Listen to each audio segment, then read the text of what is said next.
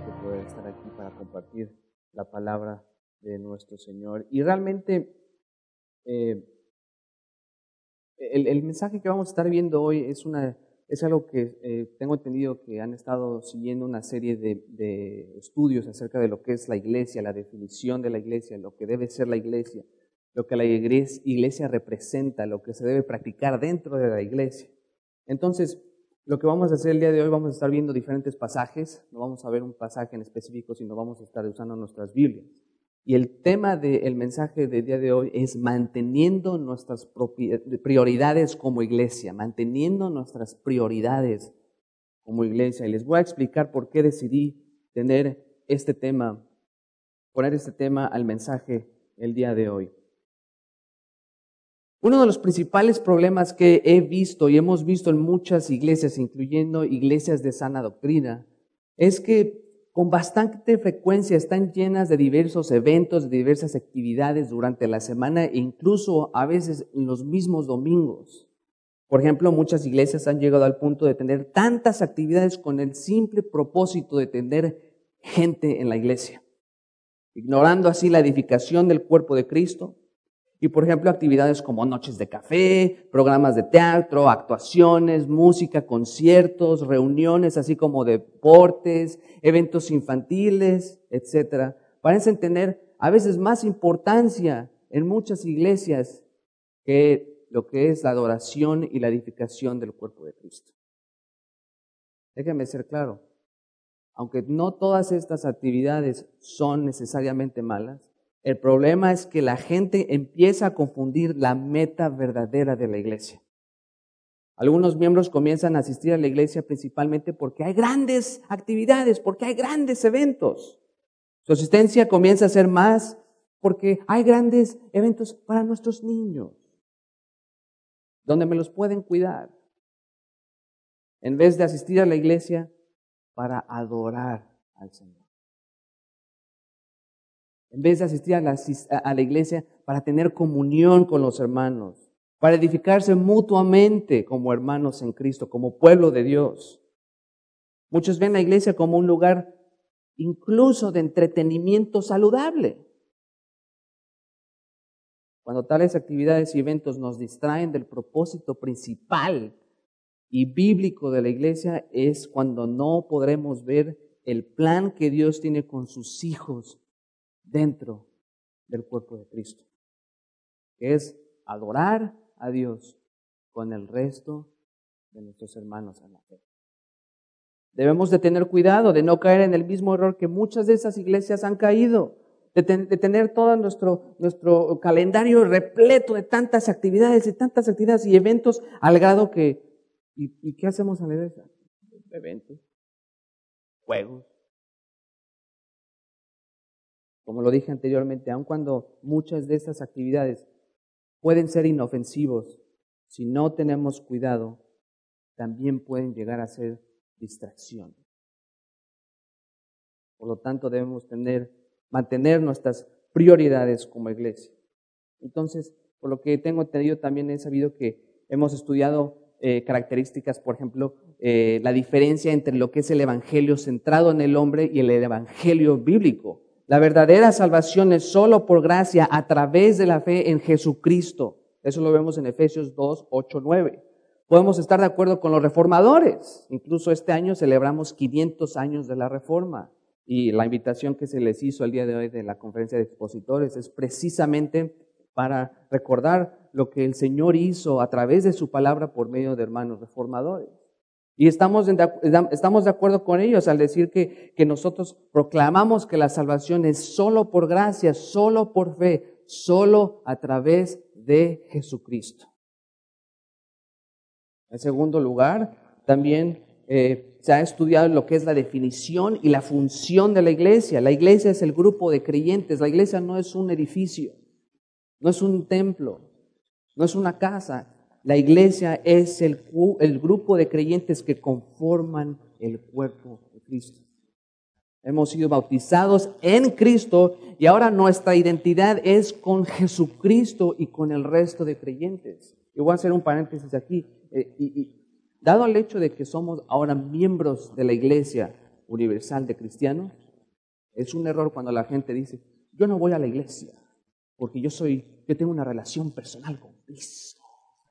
Es un error, porque desde el momento en que somos salvados por la gracia de Jesucristo, ahora somos miembros del cuerpo de Cristo. Y no podemos ser independientes. Debemos estar con otros hermanos en la fe. Y ahorita lo vamos a estar estudiando un poquito más en un momento. También vimos que la iglesia tiene una función, propósito específico, que es cumplir los siguientes procedimientos dentro de la congregación, por ejemplo, la predicación de la palabra de Dios. Esto lo voy a expandir un poquito más adelante. El uso apropiado de nuestros dones espirituales, ya sea enseñanza, la predicación, el servicio, etc. Estos dones Dios no nos los dio para usarlos para nuestra propia conveniencia o nuestro propio beneficio, sino que estos dones nos los dio Dios para que la edificación del cuerpo de Cristo. Así también podemos ver que algo principal, una actividad principal dentro de la iglesia es la participación de las ordenanzas. Por ejemplo, la Cena del Señor. La Cena del Señor es un mandato, no es una opción.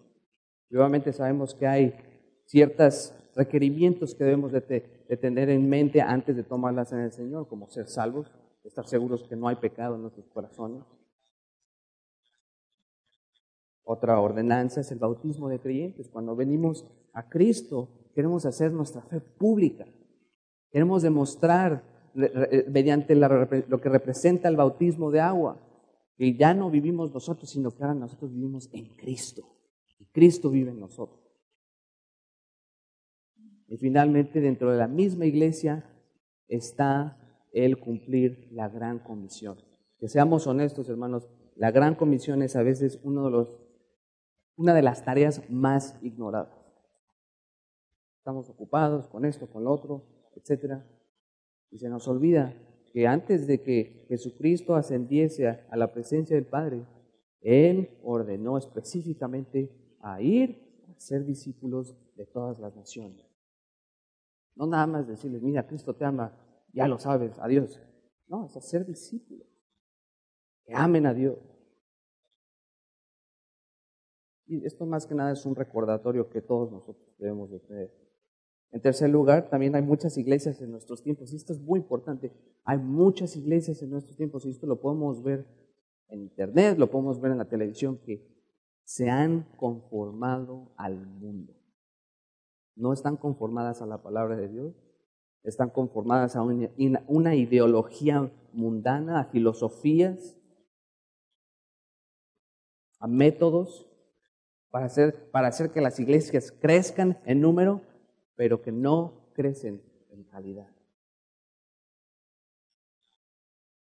Y lo más triste es que muchas de estas iglesias, cuando empiezan a conformarse al mundo, llegan al grado de volverse en iglesias mundanas, permitiendo inconversos servir en la iglesia como si nada llegase a pasar. Y eso es algo muy, muy serio.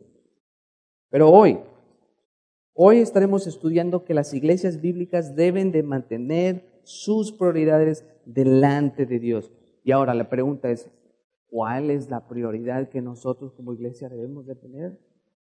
Bueno, en primer lugar es la gloria y la adoración de Dios. Punto. Nuestra salvación no es para nosotros mismos. Nosotros no fuimos rescatados de nuestros pecados para que siguiésemos viviendo en pecado. Nosotros hemos sido salvados para que a través de esa salvación ahora nosotros glorifiquemos al aquel que nos salvó. Entonces la gloria de Dios, la adoración a Dios es lo más importante, la prioridad máxima de la iglesia. Ahora, ¿cómo se llega a ese punto? Bueno, a través de la predicación de la palabra, a través de la oración, a través de la comunión con nuestros hermanos en Cristo. Al mantener estas prioridades como el objetivo principal en nuestras iglesias, entonces creceremos en madurez espiritual y creceremos en nuestra semejanza a Cristo, porque estaremos completamente empapados en la palabra de Dios, con la verdad que Dios nos ha dado, hablando verdad los unos a los otros. Y a medida de que crezcamos en estas áreas, entonces seremos una iglesia que sabrá cómo glorificar a Dios. Así que hoy estudiaremos 3 maneras en cómo mantener nuestras propiedades como iglesia. 3 maneras, 3 formas. Y estas más que nada son en forma de aplicación. Y la primera manera en cómo podemos mantener nuestras prioridades como iglesia es por medio de la predicación expositiva de la palabra de Dios. Por medio de la predicación expositiva de la palabra de Dios. Ahora, yo sé que muchos de ustedes, tienen la bendición de tener un hermano, el pastor como el pastor Ramón, que ha sido celoso en predicar la palabra expositiva, pero a lo mejor algunos de ustedes no están muy bien familiarizados con este término. Déjenme explicarles más o menos de qué se trata. La predicación expositiva no fue un invento de los reformadores. No fue un invento de Juan Calvino, no fue un invento de Martín Lutero, no fue un invento de un ser humano, sino que a través de las Escrituras vemos cómo los escritores de la Escritura, los escritores humanos, fueron inspirados por el Espíritu para traer la palabra de Dios, la revelación de Dios, de una manera explícita, de una manera clara. Ahora, la definición más clara de la predicación expositiva tampoco es nada más predicar versículo por versículo. Ok, versículo 1, ahí les va. Versículo 2, porque yo he escuchado algunos que han predicado de esa manera y no predican nada. Ahí les va versículo 1, tal. El otro día estaba caminando y, oye, pero acabas de decir el versículo 1, ¿no me lo vas a explicar? No es nada más leer versículos consecutivamente. Entonces, ¿qué es la predicación expositiva? La predicación expositiva es cuando proclamamos el texto bíblico en su contexto original, de acuerdo a lo que el autor quiso transmitir a la audiencia original. ¿Me están entendiendo? Cuando el texto bíblico es proclamado en su contexto original, de acuerdo a lo que el autor quiso transmitir a la audiencia original. De esta manera predicamos lo que Dios quiso decir a través del autor humano. El propósito del autor humano es el propósito de Dios. El autor humano no está tratando de explicar algo nuevo, sino que él está explicando lo que Dios quiere que él diga.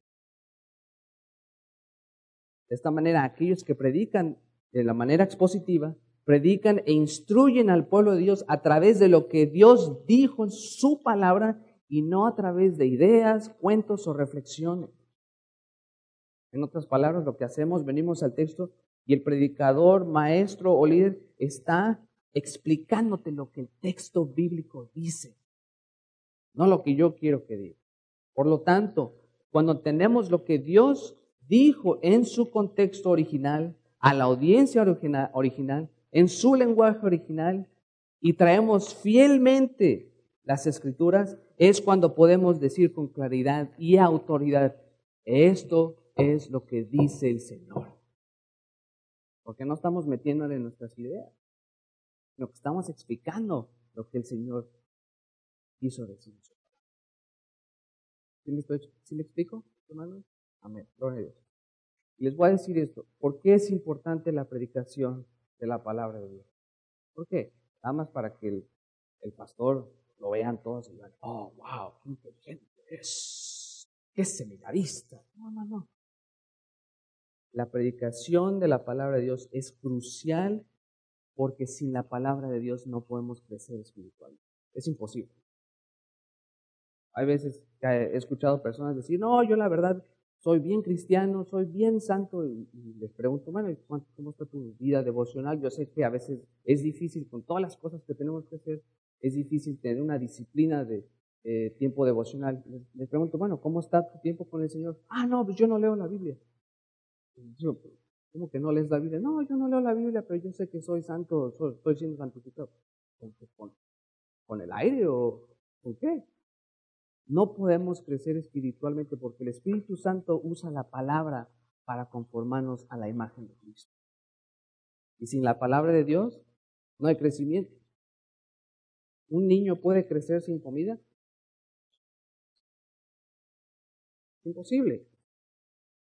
La predicación de la palabra de Dios es la tarea más importante que los pastores y los líderes deben cumplir. De hecho, Martin Lloyd Jones, un pastor muy reconocido del siglo XX, también creyó que la predicación de la Escritura es, y cito, no solo la tarea principal de la iglesia, sino que todo lo demás desempeñado por la iglesia es subsidiario a ella. O sea, está sometido a lo que es la palabra de Dios. Bien, les voy a leer otra cita de Lloyd Jones, quien observó una verdad muy alarmante que ocurrió durante sus años de ministerio. Estoy hablando de hace aproximadamente más de 60 años, o incluso 70 años. Escuchen bien, y cito, Martin Lloyd Jones dijo, ha sido iluminador observar estas cosas.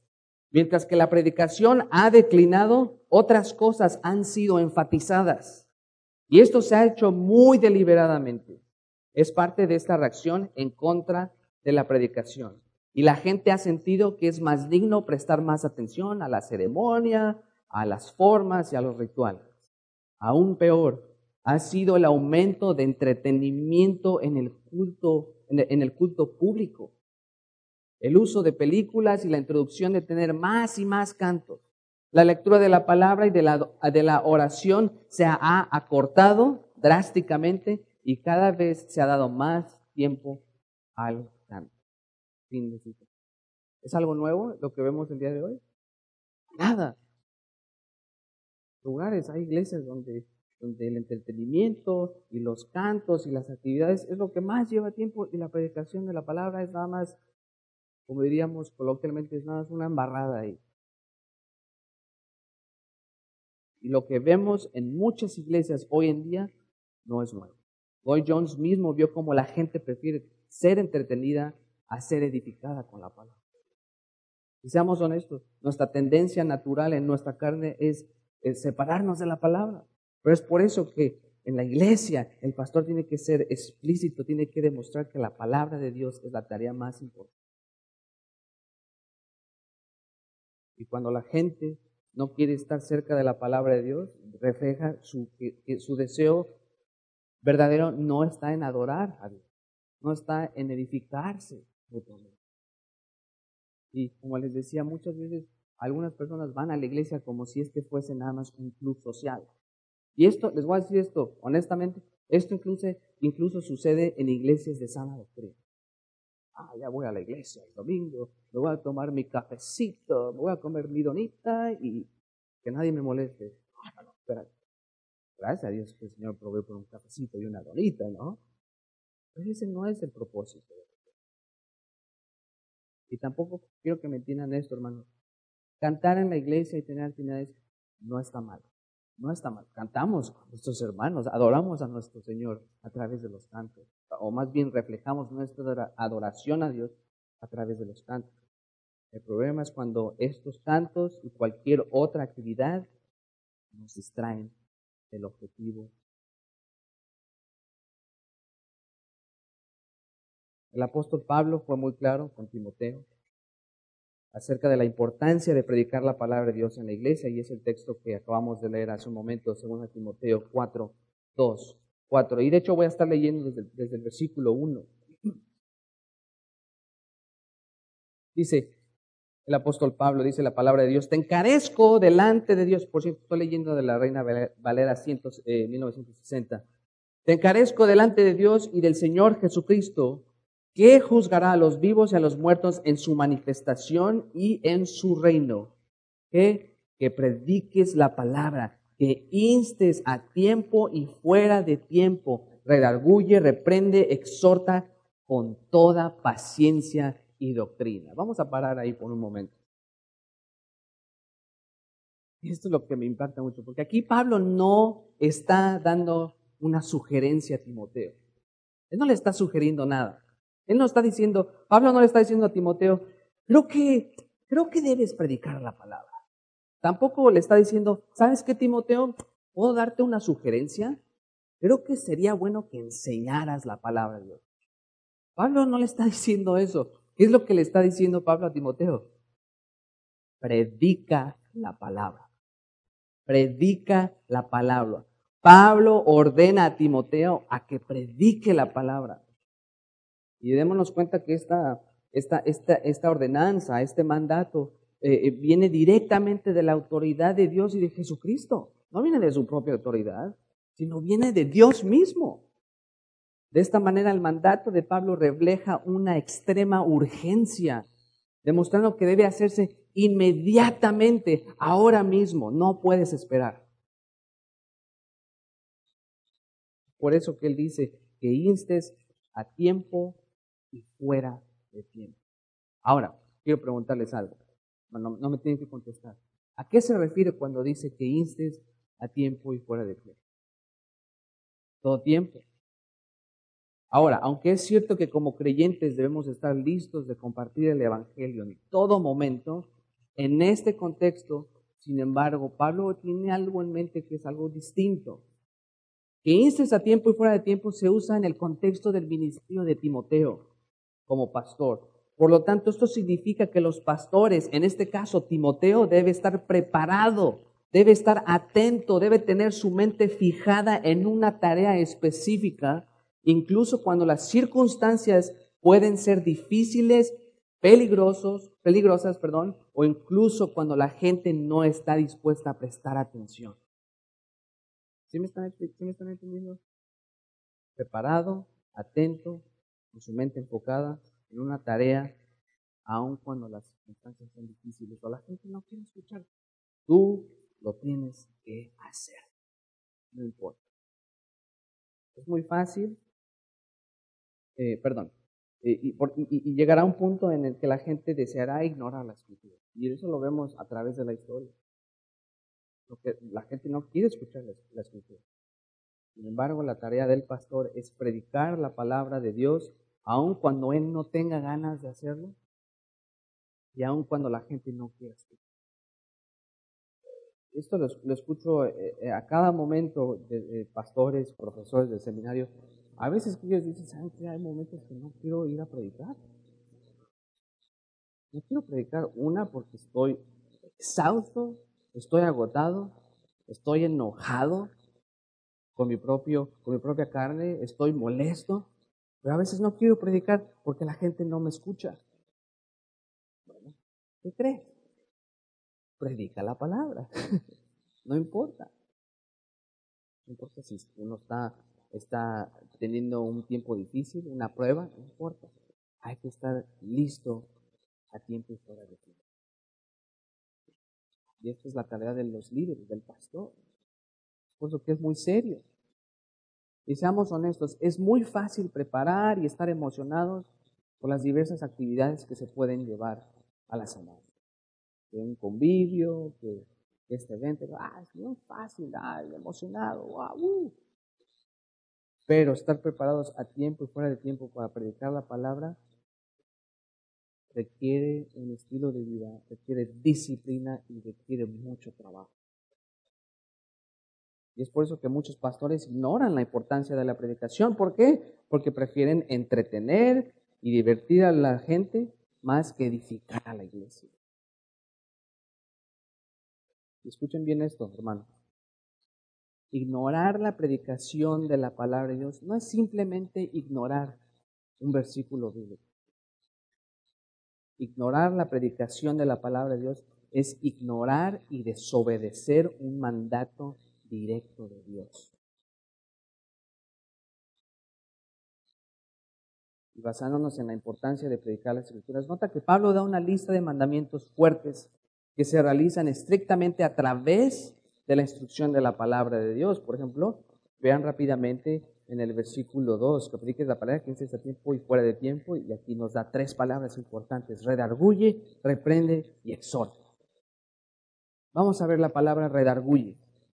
Y realmente esta palabra esencialmente transmite la idea de una fuerte desaprobación hacia la acción de alguien. Por ejemplo, todos los que tienen hijos cuando están chicos, jóvenes, y hacen algo que ustedes lo desaprueban, ¿qué les hacen? Lo redarguyen, lo corrigen. ¿Por qué? Porque lo que hiciste no estuvo bien, desobedeciste. En otras palabras, esto se puede entender como la corrección de la falta de alguien. Pablo demuestra que la palabra de Dios tiene el poder de demostrar, de revelar, de exponer cuando los creyentes cometen una falta y están en error. Es triste ver que muchas iglesias de hoy hacen exactamente lo contrario a lo que Pablo le dijo a Timoteo. ¿Por qué? Miren, Pablo ordenó a Timoteo a que redarguyera a los creyentes. Sin embargo, muchos líderes, y escúchenme bien, hermanos, esto incluso lo veo dentro de iglesias de sana doctrina. Muchos líderes están centrados en el hombre y prefieren evitar cualquier tipo de reprobación o de confrontación porque no quieren asustar u ofender a la gente. Ay, no, se me va a ofender la hermana. Ah, no, es que se me va a ofender este hermano que ha venido a la iglesia desde hace 50 años. No le puedo decir eso. Hey, si es con la palabra de Dios y Dios te ha dado la autoridad con la palabra, con su palabra, redarguye si hay pecado, si hay error. Y ahorita vamos a explicar cómo se debe de hacer, porque tampoco el líder va a llegar ahí, a ver, oye, ¿qué te pasa? No, tranquilo. Ahorita vamos a ver cómo se debe de hacer esto. Y como les dije, algunas iglesias han permitido que el error, el pecado y la falsa enseñanza se infiltre en la iglesia, llevando a la gente a vivir lejos de la verdad. Y lo hacen, ¿por qué? Porque no quieren redarguir con la palabra de Dios. Muchos pastores, líderes y congregantes prefieren ignorar estos problemas.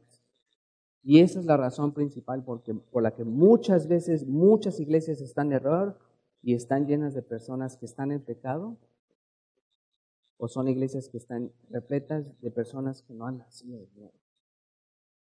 ¿Por qué? Porque no están siendo expuestas con la palabra de Dios. La fe es por el oír, y el oír ¿qué? Por la palabra de Dios o la palabra de Cristo. Amén. Si no hay predicación de palabra, la gente no va a conocer el Evangelio. Y si ya han venido a los pies de Cristo, si no hay palabra, no van a crecer espiritualmente. No crecerán. No serán expuestos a sus faltas, las áreas que uno como cristiano tiene que crecer. Y es triste porque, como les dije anteriormente, muchas de esas iglesias prefieren tener cantidad que calidad. Cantidad en las butacas, en los asientos, que calidad de personas creyentes que aman, adoran y obedecen a Dios. La siguiente palabra es reprende. Reprende.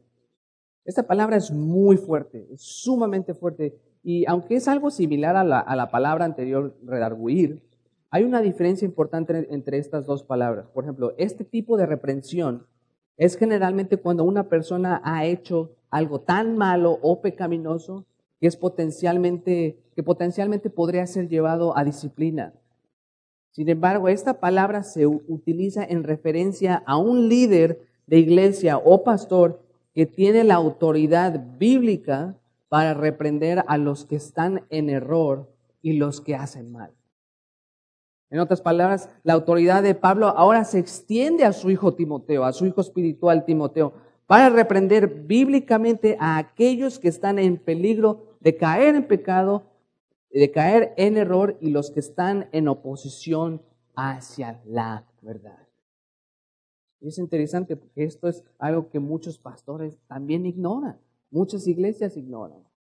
A pesar de que Dios les ha dado las herramientas, les ha dado la autoridad y la responsabilidad de reprender el pecado. Aquellos que están en pecado, muchos de ellos prefieren permanecer callados y no decir nada porque no quieren que la gente abandone la iglesia.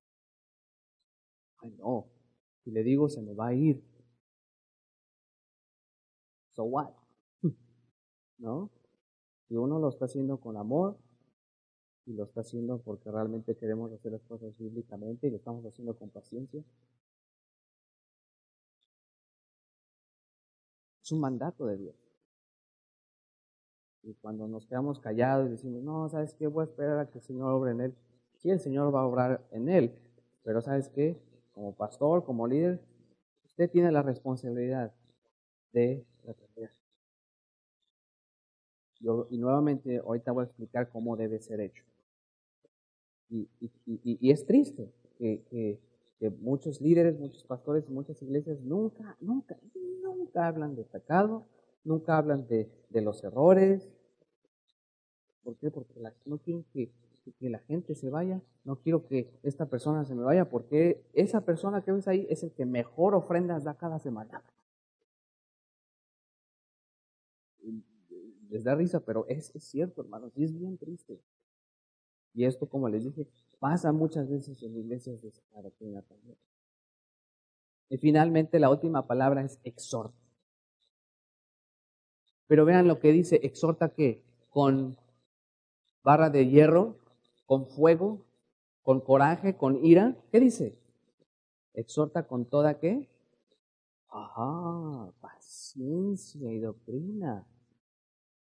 Y déjenme explicarles esto. Estas palabras, toda paciencia y doctrina, no nada más se refiere a la manera en cómo uno debe de exhortar, sino que aquí Pablo está refiriéndose a la exhortación, a la reprensión y a la manera en cómo el pastor debe redarguir. No es nada más la exhortación. Y todo esto el pastor lo tiene que hacer con paciencia, con doctrina. Aunque es cierto que los pastores son responsables de alentar y confrontar al pueblo de Dios con las Escrituras, esta palabra exhorta, de hecho, la traducción aquí es un poquito, es interesante porque cuando escuchamos la palabra exhortar, usualmente pensamos que el pastor o el líder va a venir detrás de ustedes, les va a poner la mano en el hombro y los va a jalar y los va a regañar. Ahora sí, chiquito, te voy a exhortar. No. De hecho, aquí esta palabra exhortar es una palabra muy fuerte, pero de algo muy positivo. Porque esta palabra demuestra una urgencia fuerte, una imploración. En otras palabras, lo que está diciendo aquí el apóstol Pablo a Timoteo es que les ruegue, que les ruegue con urgencia a otros creyentes a permanecer firmes en la fe, a permanecer fieles a Dios, a permanecer obedientes a la palabra de Dios. ¿Sí se dan cuenta cómo cambia? No es nada más exhortar ahí, ahí se va y regañar. No está regañando. Esto no es ningún regaño. Este es un ruego, hermano, te ruego que si estás en error, que cambies para la gloria de Dios y por tu propio bien. Y al hacerlo el pastor lo hace con un espíritu sensible, demostrando paciencia, amabilidad y un deseo de ver crecer al pueblo de Dios en la sana doctrina. Como les dije, por un lado vemos pastores que descuidan completamente estos mandamientos y prefieren hacer que la gente se sienta cómoda dentro de la iglesia. Sin embargo, y por otro lado, y esto lo vemos mucho en iglesias reformadas, en iglesias de sana doctrina, hay otros pastores que obedecen estos mandamientos de redarguir, reprender y exhortar, pero lo hacen sin amabilidad, sin paciencia y lo hacen sin amor. ¿Es verdad? Eso yo lo he visto en muchas iglesias, no solo aquí, sino en México. Y ahí está nada más el líder, el pastor, el diácono, ya exhortando a medio mundo. Y espérate. Oh, es que me hizo enojar. ¿Qué es lo que dice el texto? Con paciencia. ¿Sabe qué? Hay algo que he aprendido, el Señor me ha enseñado mucho y lo digo obviamente con humildad, pero algo que nosotros como cristianos deberíamos de enseñar más dentro de la iglesia es ser misericordiosos, ser pacientes. Porque si el Señor nos salvó de la podredumbre de nuestros pecados, ¿cuánto más nosotros deberíamos de ser pacientes con aquellos que también están luchando? Y como les dije, no es nada más llegar con los hermanos y darles bibliazos, sino caminar con ellos, amarlos, ser firmes y ser directos con la palabra de Dios, pero también haciéndolo con amabilidad, con paciencia y con amor. Es un balance, que a veces ese balance a veces es difícil. A veces es difícil, a veces nos vamos a un lado, a veces nos vamos por otro, pero es por eso que es por eso que debemos estar siempre sometidos a la palabra de Dios, debemos estar siempre sometidos a la dirección del Espíritu en nuestra vida. Y esto es ordenado por Dios en hacerlo con paciencia y doctrina. Y ahora, ¿cuál es la razón para seguir estos mandatos? ¿Por qué dice estas palabras Pablo? Bueno, Pablo nos da inmediatamente la respuesta en versículo 3. Escuchen. Porque vendrá tiempo cuando no sufrirán la sana doctrina, sino que teniendo comezón de oír, se amontonarán maestros conforme a sus propias concupiscencias y apartarán de la verdad el oído y se volverán a fábulas. La razón exacta por la que Pablo dio estos mandatos a Timoteo es precisamente por lo que estamos viendo en muchas iglesias el día de hoy. La gente tiene comezón de oír, quieren que les cosquillen los oídos, quieren escuchar una reflexión positiva donde pueda sentirme bien el resto de la semana. Y de hecho esta palabra, cuando dice sufrirán, se podría entenderse mejor como soportar. Soportar.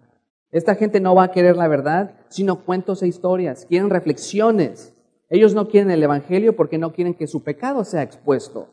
Estas personas no quieren adorar verdaderamente a Dios porque ellos se aman más a sí mismos. No quieren mantener sus prioridades en orden dentro de la iglesia, ya que muchos de ellos no han nacido de nuevo. ¿Y qué es lo que hacen? Buscan líderes que se acoplen a sus ideologías, a sus prácticas, a sus lujurias, a sus deseos. Les voy a preguntar algo. ¿Ustedes creen que estas iglesias, por ejemplo, de la prosperidad, ese tipo de iglesias, ¿ustedes realmente creen que la gente va ahí nada más por ignorancia? Yo estoy seguro que sí ha de haber uno que otro que no sabe qué está pasando. Pero la gran mayoría, yo les garantizo, por lo que vemos en el texto, la gran mayoría de esas personas que van a este tipo de iglesia es porque es donde saben que no van a ser expuestos. Este pastor, este líder, buenísimo, está diciendo todo lo que yo quiero escuchar. Me hace sentir re bien. No me tengo que preocupar del pecado, no me tengo que preocupar de mi vida espiritual, porque este Señor me está dando una plática bien bonita. Eso es lo que ellos recaudan, eso es lo que dice. Vendrá tiempo cuando no soportarán la sana doctrina, sino que teniendo comezón de oír, se amontonarán a sí mismos maestros conforme o de acuerdo a sus propias concupiscencias o deseos o lujurias. Y estas personas atienden a esas iglesias porque saben que es donde sus deseos carnales y sus pecados serán solapados. Sin embargo, como iglesia bíblica, como una iglesia que ama al Señor por sobre todas las cosas, nuestra prioridad es predicar la palabra de Dios y hacerlo con amor, con paciencia, deseando siempre ver crecer el cuerpo de Cristo.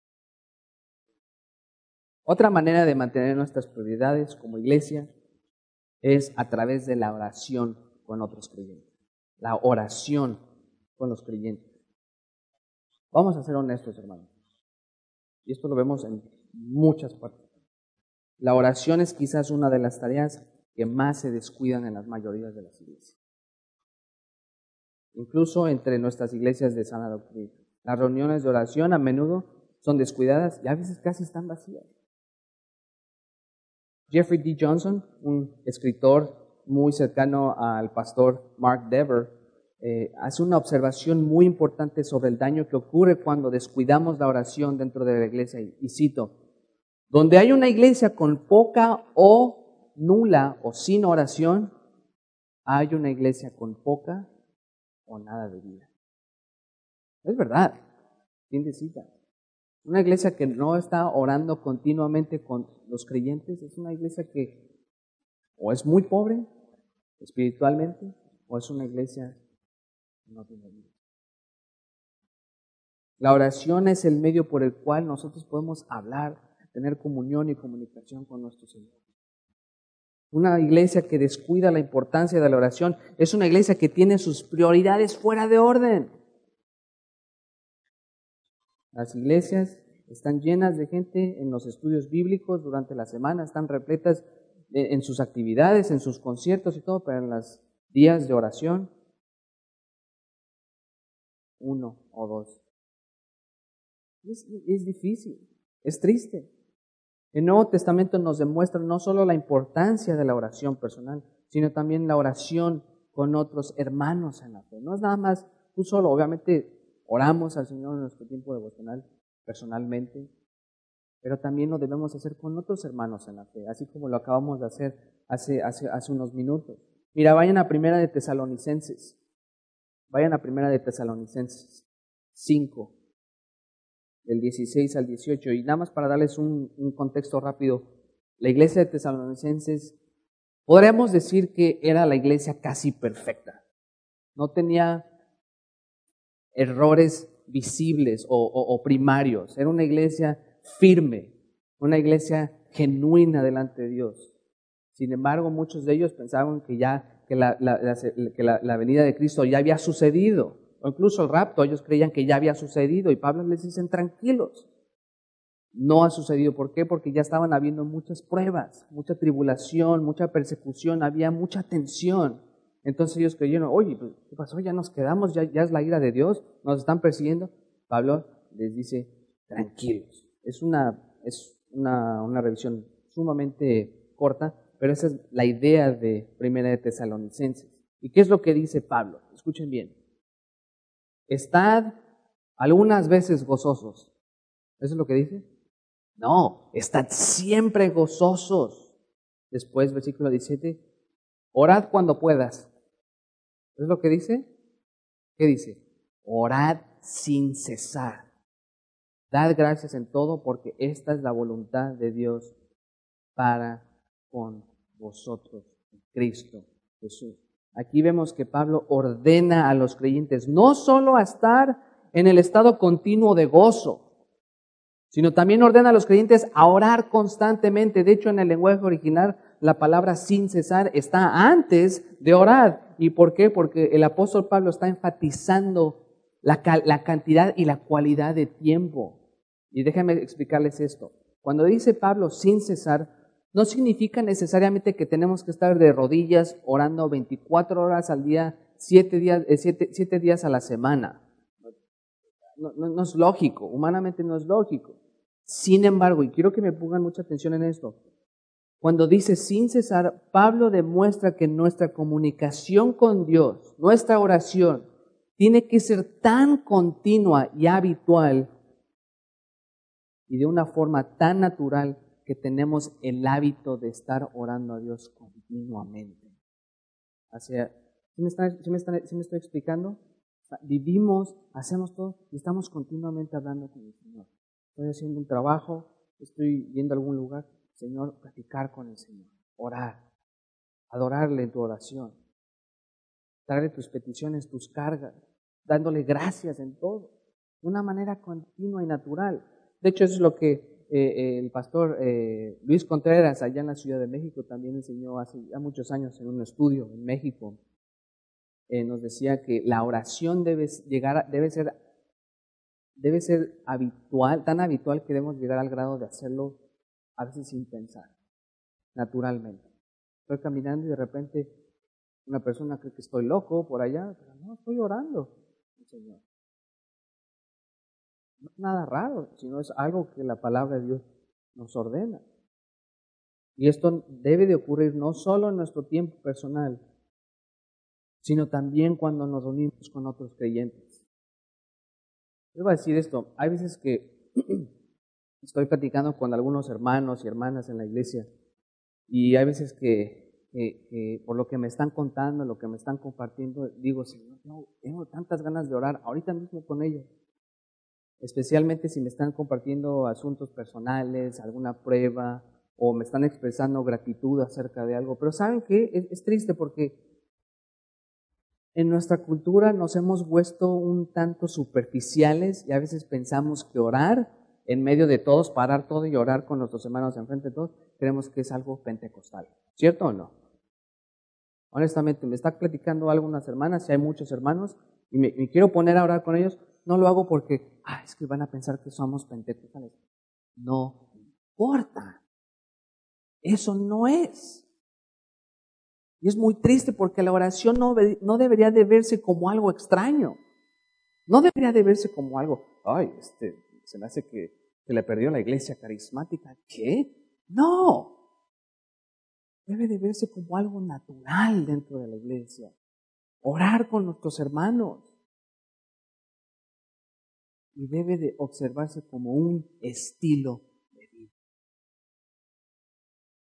Nuestra comunión con Dios debe ser tan natural que podamos venir ante Él en cualquier momento. Y más cuando estamos con otros hermanos. Las iglesias que están más comprometidas con la oración son las iglesias más fuertes. Cuando nos alimentamos a través de la enseñanza de la palabra de Dios y estamos comprometidos a orar unos con otros, es cuando el Señor nos da un crecimiento espiritual visible. Lo podemos observar.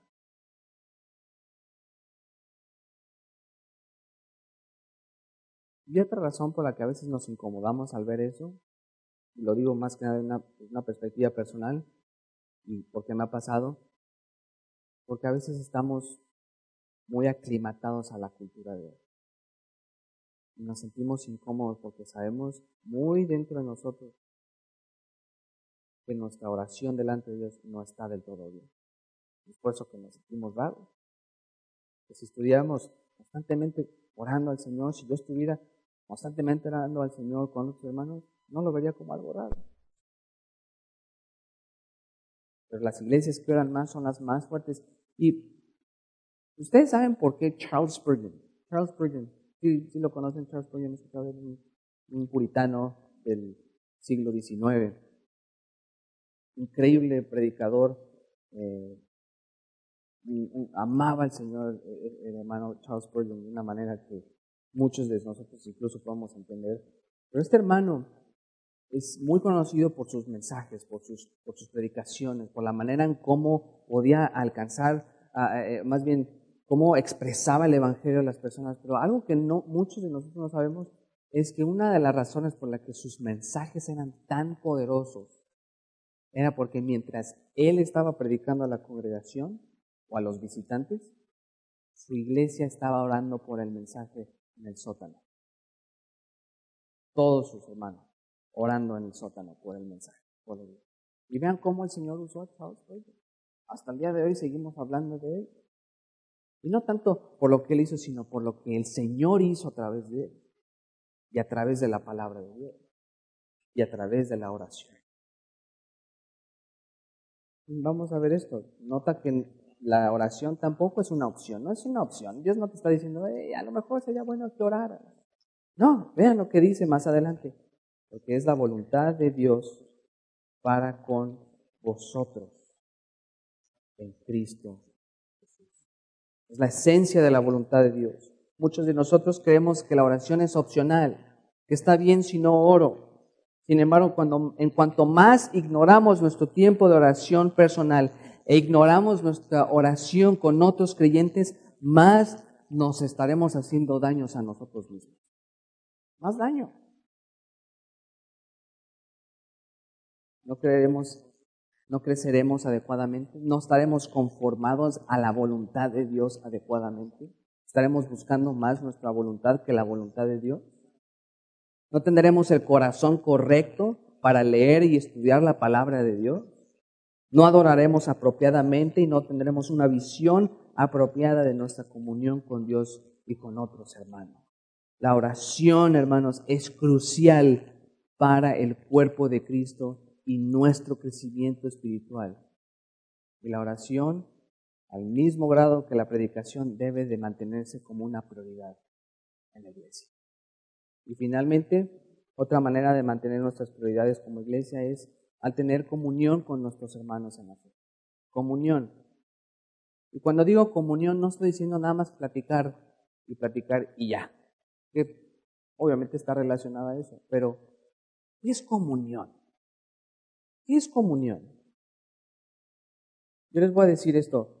Han habido veces que mi esposa y yo hemos ido a la iglesia y hemos estado devastados por cosas que han pasado en nuestra vida, en el trabajo, en los estudios. Estamos cansados, queremos irnos de vacaciones, queremos irnos a Saturno para que nadie nos moleste.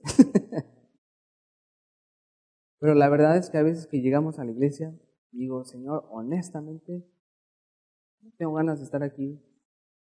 E increíblemente esos son los días que el Señor utiliza más a su pueblo para animarnos. Y nada más el puro hecho de estar con los hermanos, compartiendo de lo que el Señor ha hecho, en lo que es el Señor, y cómo el Señor nos ha bendecido y cómo incluso nos ha disciplinado y nos ha hecho permitir a través de pruebas.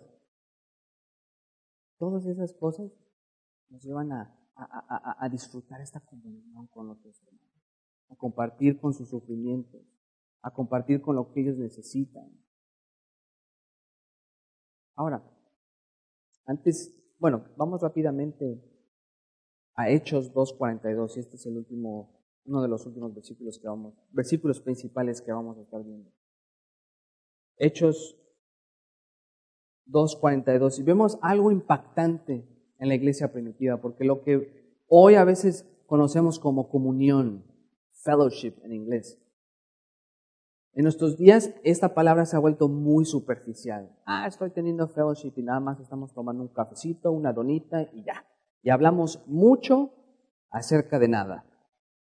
Pero comunión en la iglesia primitiva era algo sumamente importante. Escuchen bien.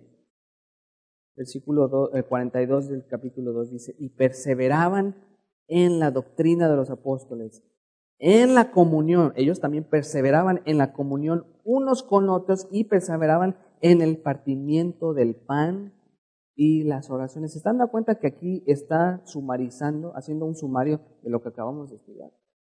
Palabra de Dios, la doctrina de los apóstoles, comunión con nuestros hermanos, el partimiento del pan y la oración.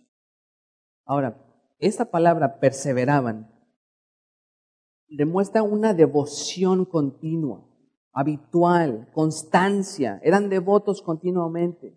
Ahora, la palabra comunión es la palabra que Lucas usa en Hechos, es la palabra koinonía, y estoy seguro que el pastor Ramón ha dirigido esta palabra, o a lo mejor en otros sermones han escuchado esta palabra. Y esta palabra koinonía es la misma palabra que Pablo usa en sus epístolas. El significado básico de esta palabra lleva la acción de una estrecha asociación que implica intereses mutuos. Es una asociación en la que tú estás interesado en las necesidades de la otra persona. También está en relación a la compartición, asociación, comunión, todo basado en una relación. Este tipo de compartición puede ser en referencia a necesidades personales, como lo dije, necesidades financieras o incluso a necesidades físicas, pero lo más importante, escuchen bien, se refiere a las necesidades espirituales del creyente. Miren, las necesidades físicas, financieras, esas vienen y van, honestamente, vienen y van. Pero las necesidades espirituales son las que van a permanecer hasta el día en que estemos en la presencia del Señor. En otras palabras, la comunión bíblica es como la observa John Piper. Dice, tener participación en algo o compartir con alguien en algo, o se podrá decir participación en algo con alguien. Ahora, esto se escucha un poquito abstracto, no se escucha muy claro. Vamos a ver 3 maneras en cómo la comunión y esta compartición es visible con otros hermanos. Y esto, la siguiente información, me basé mucho en lo que el pastor Piper dijo en uno de sus artículos en Desiring God, su página de internet. Y en primer lugar este tipo de compartición y comunión puede reflejarse cuando compartimos la cena del Señor. Cuando compartimos la cena del Señor. ¿Por qué? Miren, en 1 Corintios 10:16, Pablo dijo, la copa de bendición que bendecimos no es la comunión de la sangre de Cristo, el pan que partimos no es la comunión del cuerpo de Cristo. En otras palabras es esto, cuando compartimos la cena del Señor unos con otros, no solo recordamos lo que Cristo hizo por nosotros, No solamente es un recordatorio, sino que también compartimos los beneficios eternos de lo que nuestro Señor Jesucristo hizo en la cruz.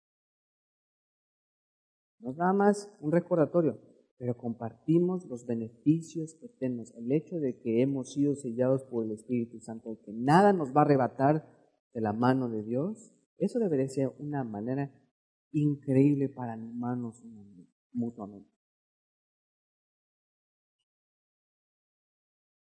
Otra manera es este tipo de compartición y comunión puede reflejarse en la necesidad financiera. Y vamos a ver esto. En 2 Corintios 8, 3, 4, si quieren ir ahí. 2 Corintios 8, 3, 4. El apóstol dice, pues doy testimonio de que con agrado han dado conforme a sus fuerzas, y aún más allá de sus fuerzas, pidiéndonos con muchos ruegos que les concediésemos el privilegio de participar en este servicio para los santos. ¿Qué estaba pasando? Estos creyentes estaban más interesados en las necesidades de otros hermanos en Cristo. Estaban más interesados. Ellos deseaban compartir y enviar ayuda financiera a los creyentes que estaban necesitados en Jerusalén. ¿Se dan cuenta? No estaban enfocados en sí mismos, sino que ellos estaban interesados en lo que estaba sucediendo en la vida de sus hermanos. Y para ellos era una bendición, un privilegio poder apoyar a sus hermanos. Asimismo, este tipo de compartición y comunión se refleja cuando compartimos los sufrimientos de Cristo. Cuando compartimos los sufrimientos de Cristo. ¿A qué me refiero con esto? Miren, Filipenses 3:10 dice, a fin de conocerle y el poder de su resurrección y la participación de sus padecimientos, llegando a ser semejante a Él en su muerte. ¿Qué es esto? ¿Cómo podemos compartir en los sufrimientos de Cristo? Las palabras de Pablo reflejan que él tenía un deseo de participar en lo que había sufrido. ¿Ustedes creen que el apóstol Pablo tenía un Rolls Royce y una mansión en el valle que veía al océano? Yo les voy a decir algo. Si los apóstoles hoy en día estuvieran aquí presentes, no aquí en esta iglesia, pero en nuestros tiempos, ellos estarían casi repugnados de la manera en cómo muchos pastores viven, incluso pastores que predican sana doctrina. ¿Qué? Wow, ¿qué sufres? Nada más te mandan una cartita donde te amenazan la muerte. ¡Ay, ese sufrimiento! No, Señor. Los apóstoles dieron sus vidas enteras para el Evangelio. Y por la gracia de Dios, el único apóstol que no conoció muerte a través de persecución fue el apóstol Juan. Pero de ahí en fuera todos matados, fueron asesinados, martirizados, crucificados de cabeza, clavados con lanzas. Al apóstol Pablo, ¿ustedes saben cómo falleció el apóstol Pablo? Le cortaron la cabeza, porque era ciudadano romano y esa era la manera en cómo se ejecutaba a los romanos. Pablo tenía entendido lo que era compartir los sufrimientos de Cristo. Esto significa que como creyentes participamos con nuestro Señor en nuestro sufrimiento por el Evangelio. Déjenme preguntarles algo. Ustedes han escuchado la frase esta, y ya vamos a terminar en un minuto. Ustedes han escuchado gente decir, uy, no te preocupes, el ser cristiano es bien fácil.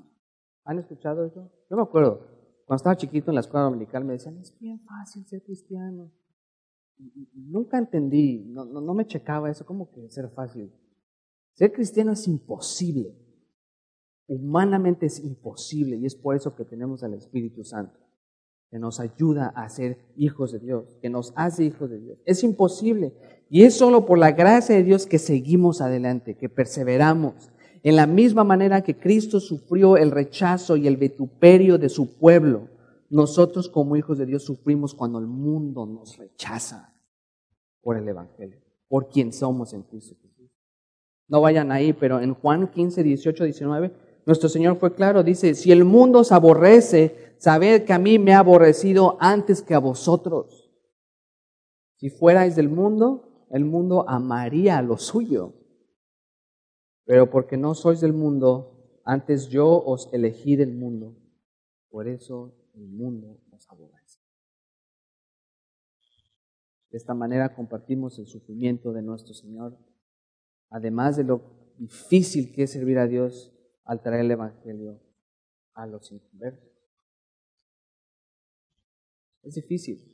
Y compartimos estos sufrimientos, compartimos comunión con los hermanos, compartimos cuando podemos ayudar a los hermanos. Y todas estas son tareas primordiales que deben hacerse en nuestras iglesias.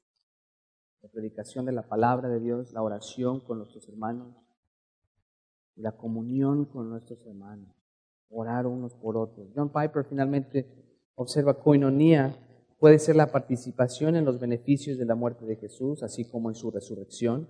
Puede ser en el alivio financiero de los santos o en los sufrimientos de Cristo.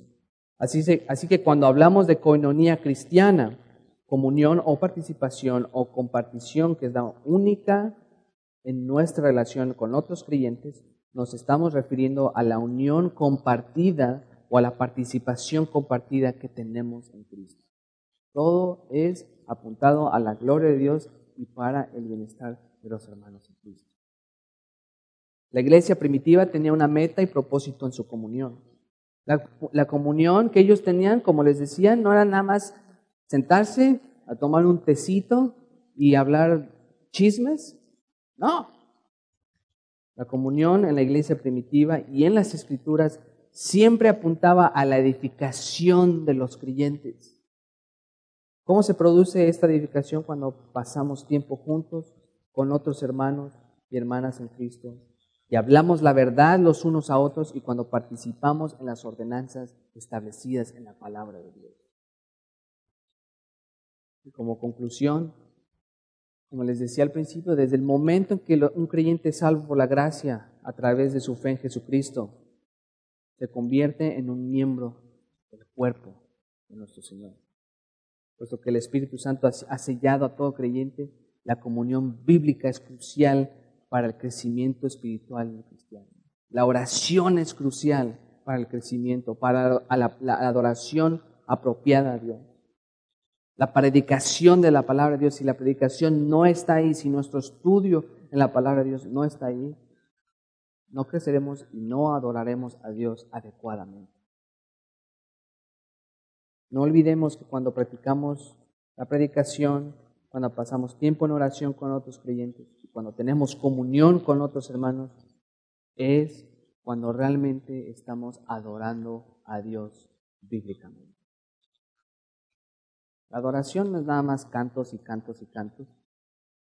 Les había dicho a mis otros hermanos, a los que les estoy enseñando en las tardes, les dije, para mí en lo personal el término pastor de alabanza o pastor de adoración debería ser removido, porque el único que causa adoraciones en nosotros es Dios y su palabra.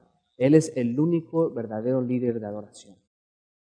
Él nos da la habilidad de hacerlo y nosotros la regresamos. Y lo hacemos en adoración cuando estudiamos la palabra perfecta de Dios, cuando oramos con nuestros hermanos en la fe y cuando tenemos comunión bíblica con aquellos que son el pueblo de Dios. Amén. Vamos a orar, hermano. Padre Santo, te damos gracias por tu palabra, Señor, porque tu palabra es eterna, es perfecta, no contiene error. Y porque, Señor, tu palabra es como una espada de doble filo que llega hasta lo más profundo de nuestros corazones y que nos transforma. Y, Señor, te damos gracias por el ejemplo que tenemos a través del precioso testimonio de nuestros amados hermanos apóstoles, quienes dieron sus vidas enteras para tu gloria, Señor, para la expansión de tu palabra.